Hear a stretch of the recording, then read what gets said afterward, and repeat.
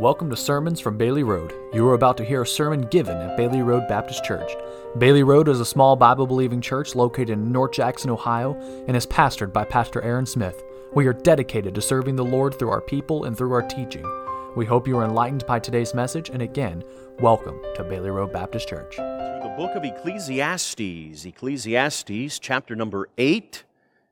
Ecclesiastes chapter number 8 is where we'll be this evening. We've been making our way through the book of Ecclesiastes for the last couple of months, and hopefully you are growing in the Scripture here and getting some things from this as we search through the search of Solomon's life, as he is searching for the hope of life, for the answers to life.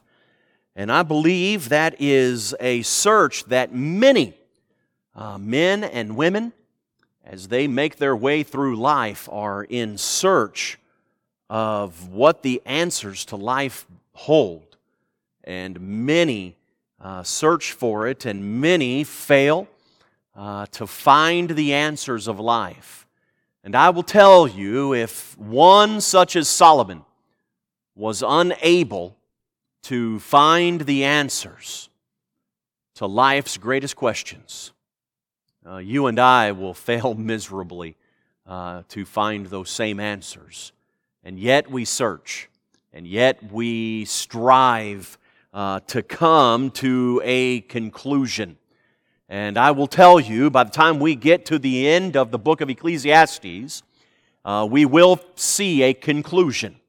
And we will see the conclusion of the whole matter of Solomon's search.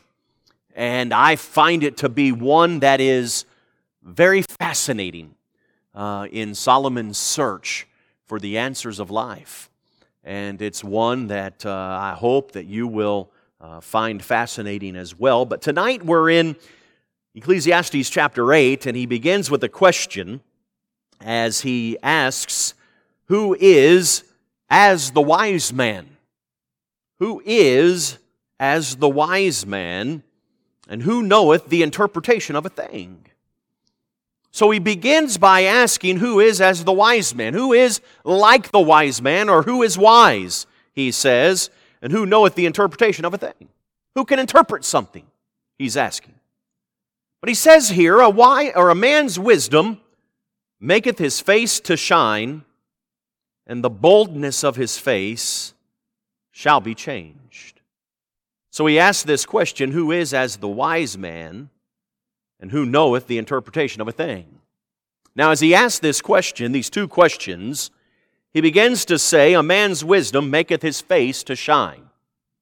And what he means by this is when a man knows the answer to a question, you can see it on his face, can't you? I mean, when you just know, and also when you don't know. If you've ever taught a class, and I've had the opportunity to teach a few classes, teaching young people, you can always tell the ones who know the answer versus the ones who do not know. And it's obvious. And I've sat in some classes before, and I always disliked the teachers that would ask a question, and they would ask a question that they wanted to know who knew the answer, and as it was the case in many classes, the protocol was, if you knew the answer, you did what? Raise your hand. And so many of the class would raise their hand, and one of the best, or in my case, worst teaching techniques, would be to call on one who does not have their hand up, right? Ooh. I often did not have my hand up, and I did not like the teachers that would call on me when I did not have my hand up, because I most of the time did not know the answer, and they could probably see it on my face. There were a few occasions, though, where I was able to guess the answer, or thought I may not have known the answer, but I did know the answer. But in most cases, not as the wise man, nor did I know the interpretation of a thing, and when asked for the answer, didn't know. And it was on my face. But then there were other times when I could raise my hand and I would beg the teacher, oh, please call on me, because I know this answer. And then they wouldn't call on me. How many of you can relate to that? I mean, it's all over your face. Oh, I know the answer. And that's what Solomon is saying here. A man's wisdom maketh his face to shine, and the boldness of his face shall be changed. Look what he says in verse 2. He says, I counsel thee to keep the king's commandment, and that in regard of the oath of God, be not hasty to go out of his sight. Stand not in an evil thing, for he doeth whatsoever pleaseth him. Where the word of a king is, there is power. And who may say unto him, what doest thou? Whoso keepeth the commandment shall feel no evil thing. A wise man's heart discerneth both time and judgment. Because to every purpose there is time and judgment. Therefore, the misery of man is great upon him. For he knoweth not that which shall be. For who can tell him when it shall be? There is no man that hath power over the Spirit to retain the Spirit. Neither hath he power in the day of death. There is no discharge in that war. Neither shall wickedness deliver those that are given to it. All this have I seen, applied my heart unto every work that is done under the sun. There is a time wherein one man ruleth over another to his own hurt. And so I saw the wicked buried, who had come and gone from the place of the holy, and they were forgotten in the city where they had so done. This also is vanity. Because sentence against an evil work is not executed speedily. Therefore the heart of the sons of men is fully set in them to do evil. We'll stop there for sake of time this evening, but as Solomon has been on this journey, he has searched. And in the first chapter, he revealed to us that searching was not enough. It was simply not enough. In the second chapter, he revealed to us that riches and entertainment were not enough. He tried. He gave his life to it, his heart to it, his wisdom to it. He revealed to us throughout this book already that work was not enough. He tried to compare things in life and found that comparing things was not enough. In his search and in his journey, he found that the good life was not enough. He found that wisdom itself was not enough. Everything that Solomon gave his life to in this search for the answers of life up to this point was not enough. And in this, in his search, the search of power, of death and life itself, was also not enough. Not enough. So shall we look at that this evening? In Ecclesiastes chapter 8, as Solomon continues his search, that is not enough. Let's pray together. Our Heavenly Father, I would dare say tonight, there are countless people on this planet that are spending their lives and spinning their minds and their wheels of life in search of answers, only to come up empty, just as Solomon did. Only to come up in life with no answers, or with answers that make no sense.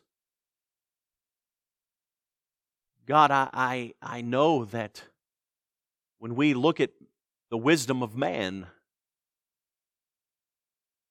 the answers that we come to and that we find will never make sense. So, Father, tonight I pray and I ask that You would help us as Bible believers to come to a place of truth, to come to a place of Scripture, to find the true answers of life, a place of Your Son, Jesus Christ, that we might know who You are, and that we might rest in Your goodness.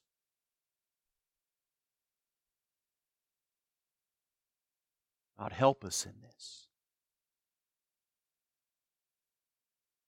As we look at this passage tonight, may we once again conclude that this search will never be enough as long as we search in the wrong place.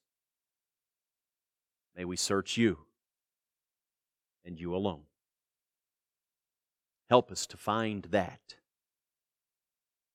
The truth is in Your Word. In Jesus' name we pray. Amen. Amen. I want you to see first this evening the fact that the power of death is the supreme ruler. In the first few verses, Solomon is comparing the ruler of a king. And he says in verse 2, I counsel thee to keep the king's commandment, that in regard of the oath of God, be not hasty to go out of his sight, stand not in an evil thing, for he doeth whatsoever pleaseth him. Where the word of a king is, he says, there is power. There is power. And who may say unto him, what doest thou?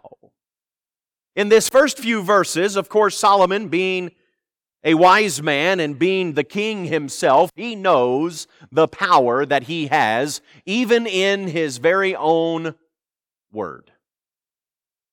The power that he holds at his very own command. The power that he holds at the stroke of his own hand. And he says, you would be wise, and I counsel thee to simply keep the king's commandment. In verse number 5, he says, whoso keepeth the commandment shall feel no evil thing. He says, you're not going to have distress. You're not going to have a uncharted territory. You're not going to feel the wrath of the king or the wrath of the law if you will simply follow and keep the commandment of the king. This afternoon, after church, we were driving home. And on the drive home, we passed a police officer. And I was driving. And I was not nervous at all. Not at all. You know why? I was doing the speed limit. Nothing to worry about. Now, had I not been doing the speed limit, I would have been nervous. I would have slowed down. I would have put the brakes on. I would have done all kinds of things. Had I not had my seatbelt on, I would have been reaching for it. I would have been checking all around. I would have acted differently, but because I was doing what the law requires, you know what? I didn't do anything differently. I was within the commandment, and I didn't feel no evil thing. Didn't have to worry about a thing. There have been other times in my life, multiple times, when I felt the evil thing. There have been times in my life when I didn't even know there was a police officer nearby. There was one time in particular, I was 20 years old and driving through the state of North Carolina. It was roughly 1:30 in the morning. I was with my best friend, Doug, and his little brother, Kyle, was in the back seat. He was sound asleep. And Doug was on the telephone, and we were driving through North Carolina, and it was late, and we had gotten lost, and somehow we had wound up in South Carolina where we were not even supposed to be. We stopped at a gas station when we saw the sign for South Carolina, and we got our directions, and this was before we had GPSs, and we looked at a map and found out where we were supposed to be and turned around and got back on the road. And to make up time, I was traveling a little over the speed limit. I was fracturing the speed limit just a little bit and decided to make up that time just a hair. And so we were the only car on the road. No one else on the road, and it was a 4-lane highway, and the speed limit, I know, was 55 miles an hour, and we were going a little bit over that, and just kept going, and I had the cruise control on, and all of a sudden, a car got behind me, and they got really close to me, and everybody knows what you do when a car comes up close to you late at night and you're the only car on the road. What do? You go faster. And so I went just a little bit faster, and so as I got a little bit faster, the car decided, and I was in the right-hand lane, and that car decided that he was going to get over into the left-hand lane, and as every man in the room knows, you don't let anybody pass you. Amen? And so he got faster, and I got faster. And my buddy Doug, as he's on the phone, again, it's 1:30 in the morning, we're the only two cars out on the road. This car's going fast, I'm going fast, I'm just trying to get home to where we're going. And then that car, as I reached over 55, that car decided that he was going to slow down and get back behind me. And as he got behind me, his lights turned all different colors. I got nervous. I felt the evil of that king's law and commandment. Oh yeah, I felt it. It was there that I learned. You don't do that in North Carolina. It was enough excess of speed that the officer offered me a ride with him, to which I declined, because he also offered me to follow him or ride with him. I decided to follow him, and we went to what he called the magistrate's office. The magistrate was a nice man that we got to meet at 2 o'clock in the morning, as I had to find money at an ATM machine to not have to spend the night with the magistrate. Oh yeah, it was not a pleasant feeling. The magistrate, we told him, we got to know the guys real. It was actually a pleasant time, but I learned a lot that night. He talked to us, and we actually, I promise you this. It was such an interesting experience. We even read the Bible together. I promise, we did. We told him we were Bible college students, and he got his Bible out, and we read together. It did not give us any mercy in that, other than He took our money and eventually let us go after we paid in all of that. But notice He says, "Whoso keepeth the commandment shall feel no evil thing." Now, I felt an evil thing that night. But He says, "And a wise man's heart discerneth both time and judgment." Judgment is the understanding of what is right and wrong. But notice this in verse number 6. "Because to every purpose there is time and judgment, therefore the misery of man is great upon him." Now hold on a second.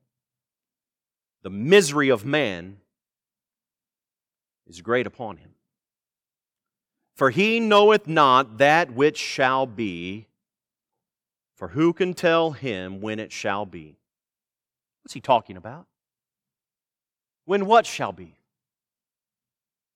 "For who knoweth not that which shall be, for who can tell him when it shall be?" Notice what he says in verse 8. This explains it all right here. "There is no man that hath power over the Spirit to retain the Spirit." The real power is not the king. The real power is not the government.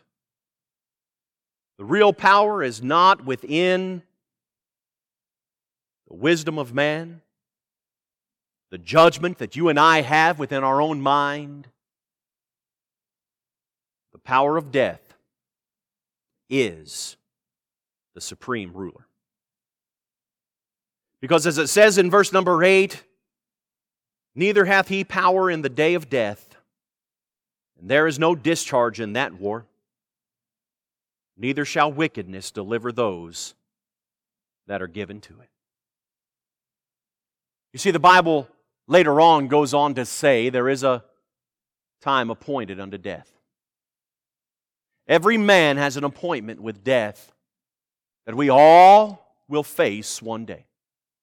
And it is appointed unto man once to die, and after that, the judgment. No man will escape.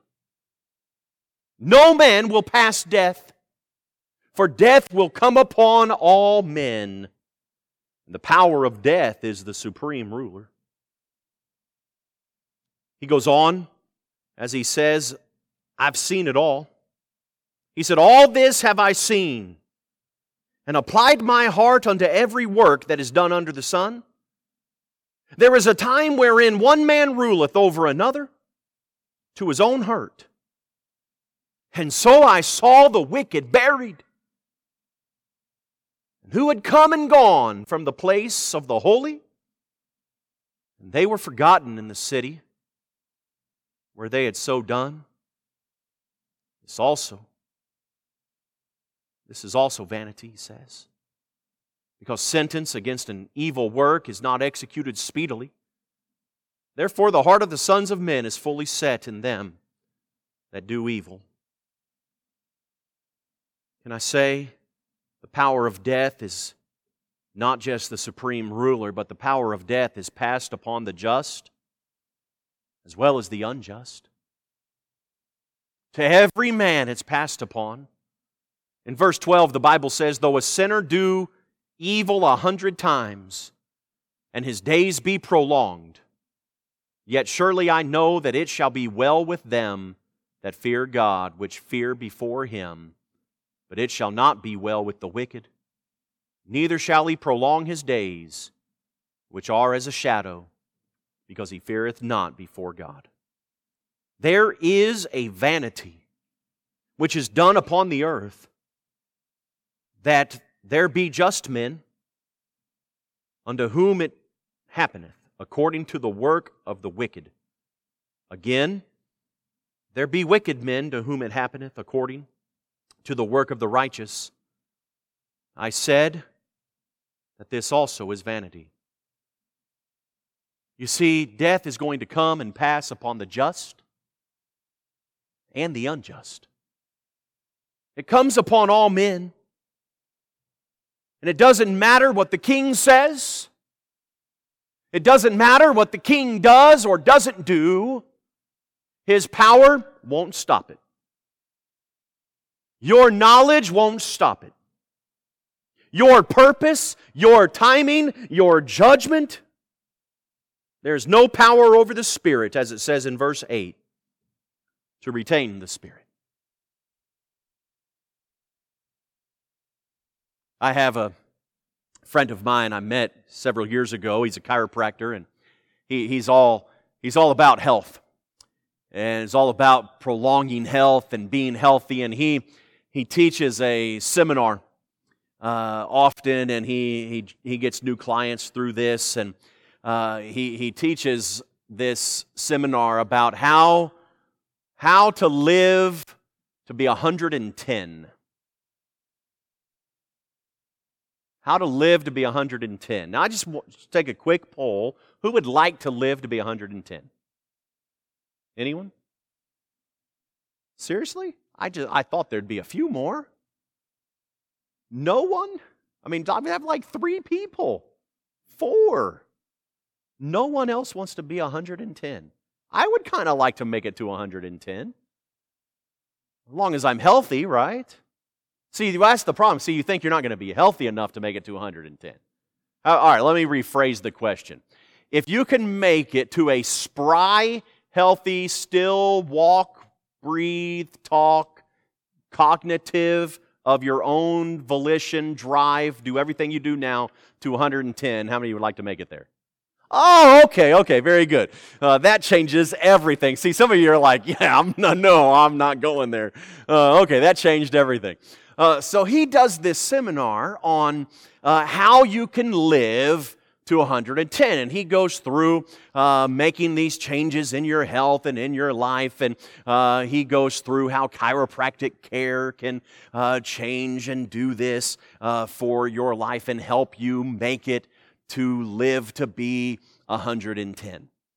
Now, I'm not going to say that those folks that are doing that, even him in himself, is going to make it to 110 or not going to make it to 110. But here's what I am going to say is this: there is no man that hath power over the Spirit to retain the Spirit. Amen. You know what I mean by that. We can do all that we want to do, and we can do all that we can to live as healthy as we can.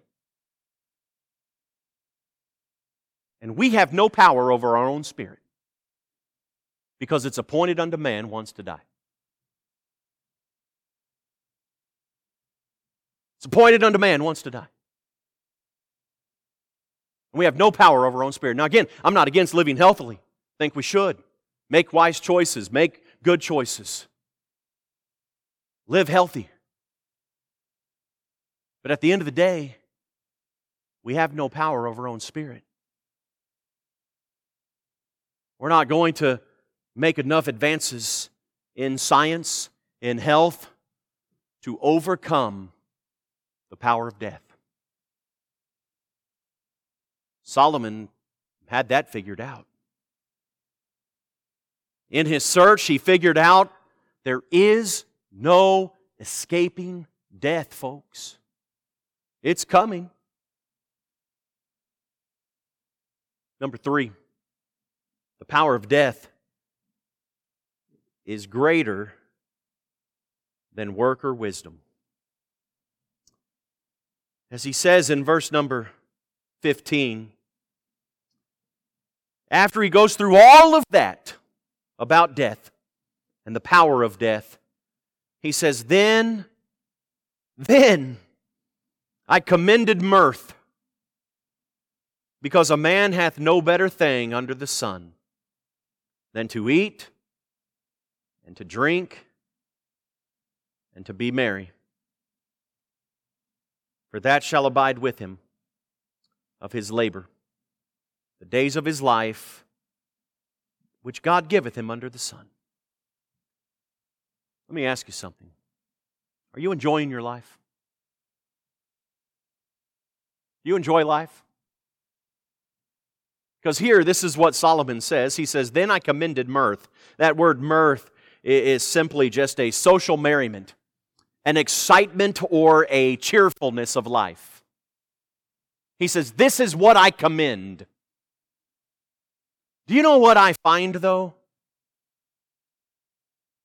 You know what I find in many people, including Christians?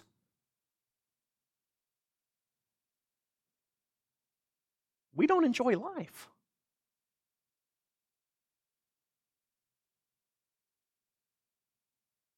How is it that God has given us the greatest gift in all of the world, that of eternal life, a relationship with His Son, Jesus Christ,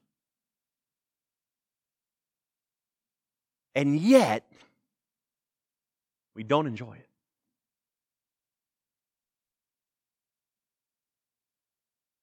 We don't enjoy life. And when we go through life and we spin our wheels and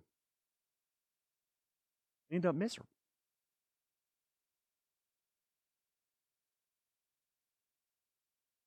We don't get what we want. I will tell you that's number one, by the way, of why we're not enjoying our lives. Most of the time is because we're not getting what we want. Or just the same thing, we do get what we want.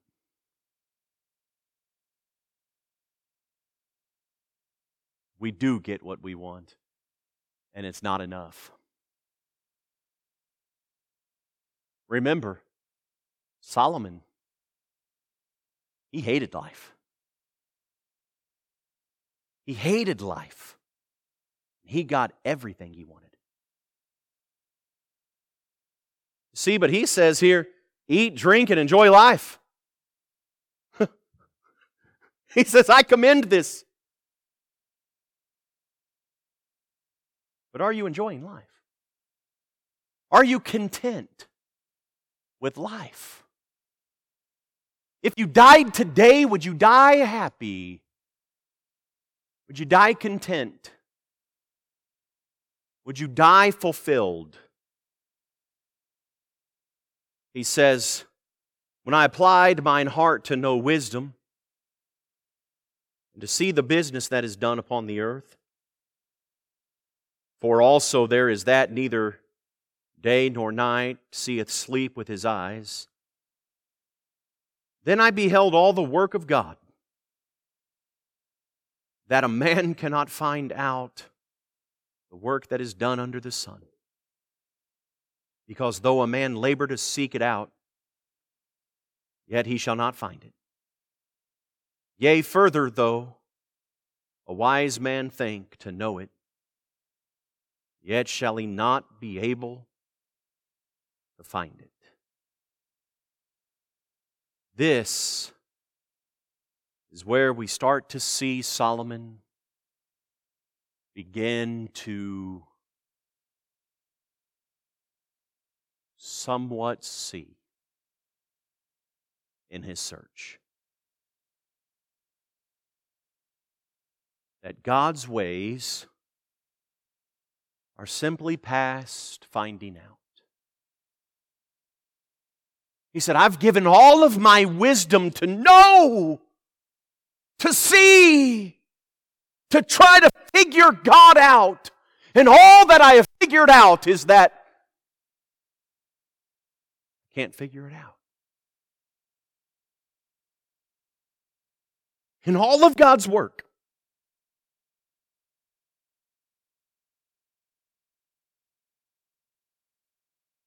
shall never be able to find it. If you look at verse 1 of chapter 9, he says, For all this I considered in mine heart, even to declare all this, that the righteous and the wise in their works are in the hand of God. No man knoweth either love or hated by all that is before them. all things come alike to all. There is one event to the righteous, to the wicked, and to the good, and to the clean, to the unclean. To him that sacrificeth, and to him that sacrificeth not. As is the good, so is the sinner. He that sweareth, he that feareth an oath. This is an evil among all things that are done under the sun. But there is one event unto all. Yea, also, the heart of the sons of men is full of evil, and madness is in their heart while they live. And after that, they go to the dead. Once again, he's concluding the power of death is the supreme ruler. We will all face death. All men alike. But death is not the end. It's not the end. There is a thing known as eternity. Eternity is forever. And in this eternity, there is either a gift of eternal life, which is through Jesus Christ our Lord. It's the only way to have and hold eternal life. It's the gift of God. By trusting and believing in Jesus Christ, God's gift. Or there is eternal death. Death forever. Life forever or dying forever. That's it. That's it. But death here is not final.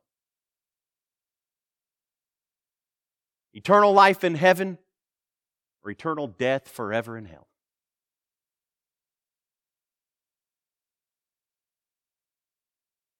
You see, it's not a game. It's not even an eternal gamble. Not when there is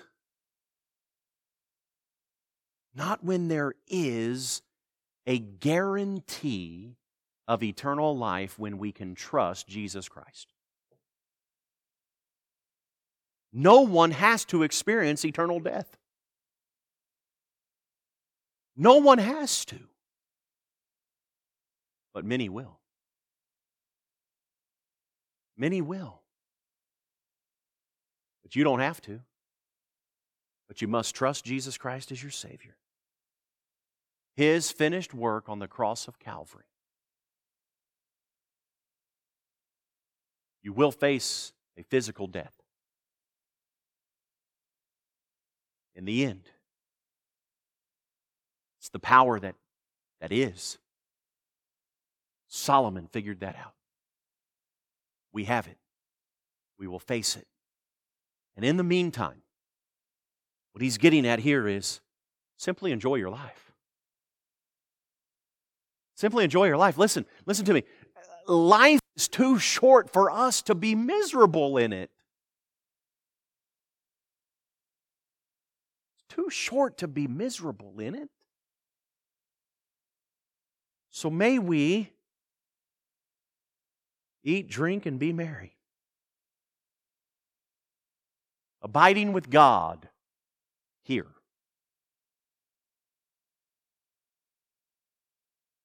We're going to abide with Him there.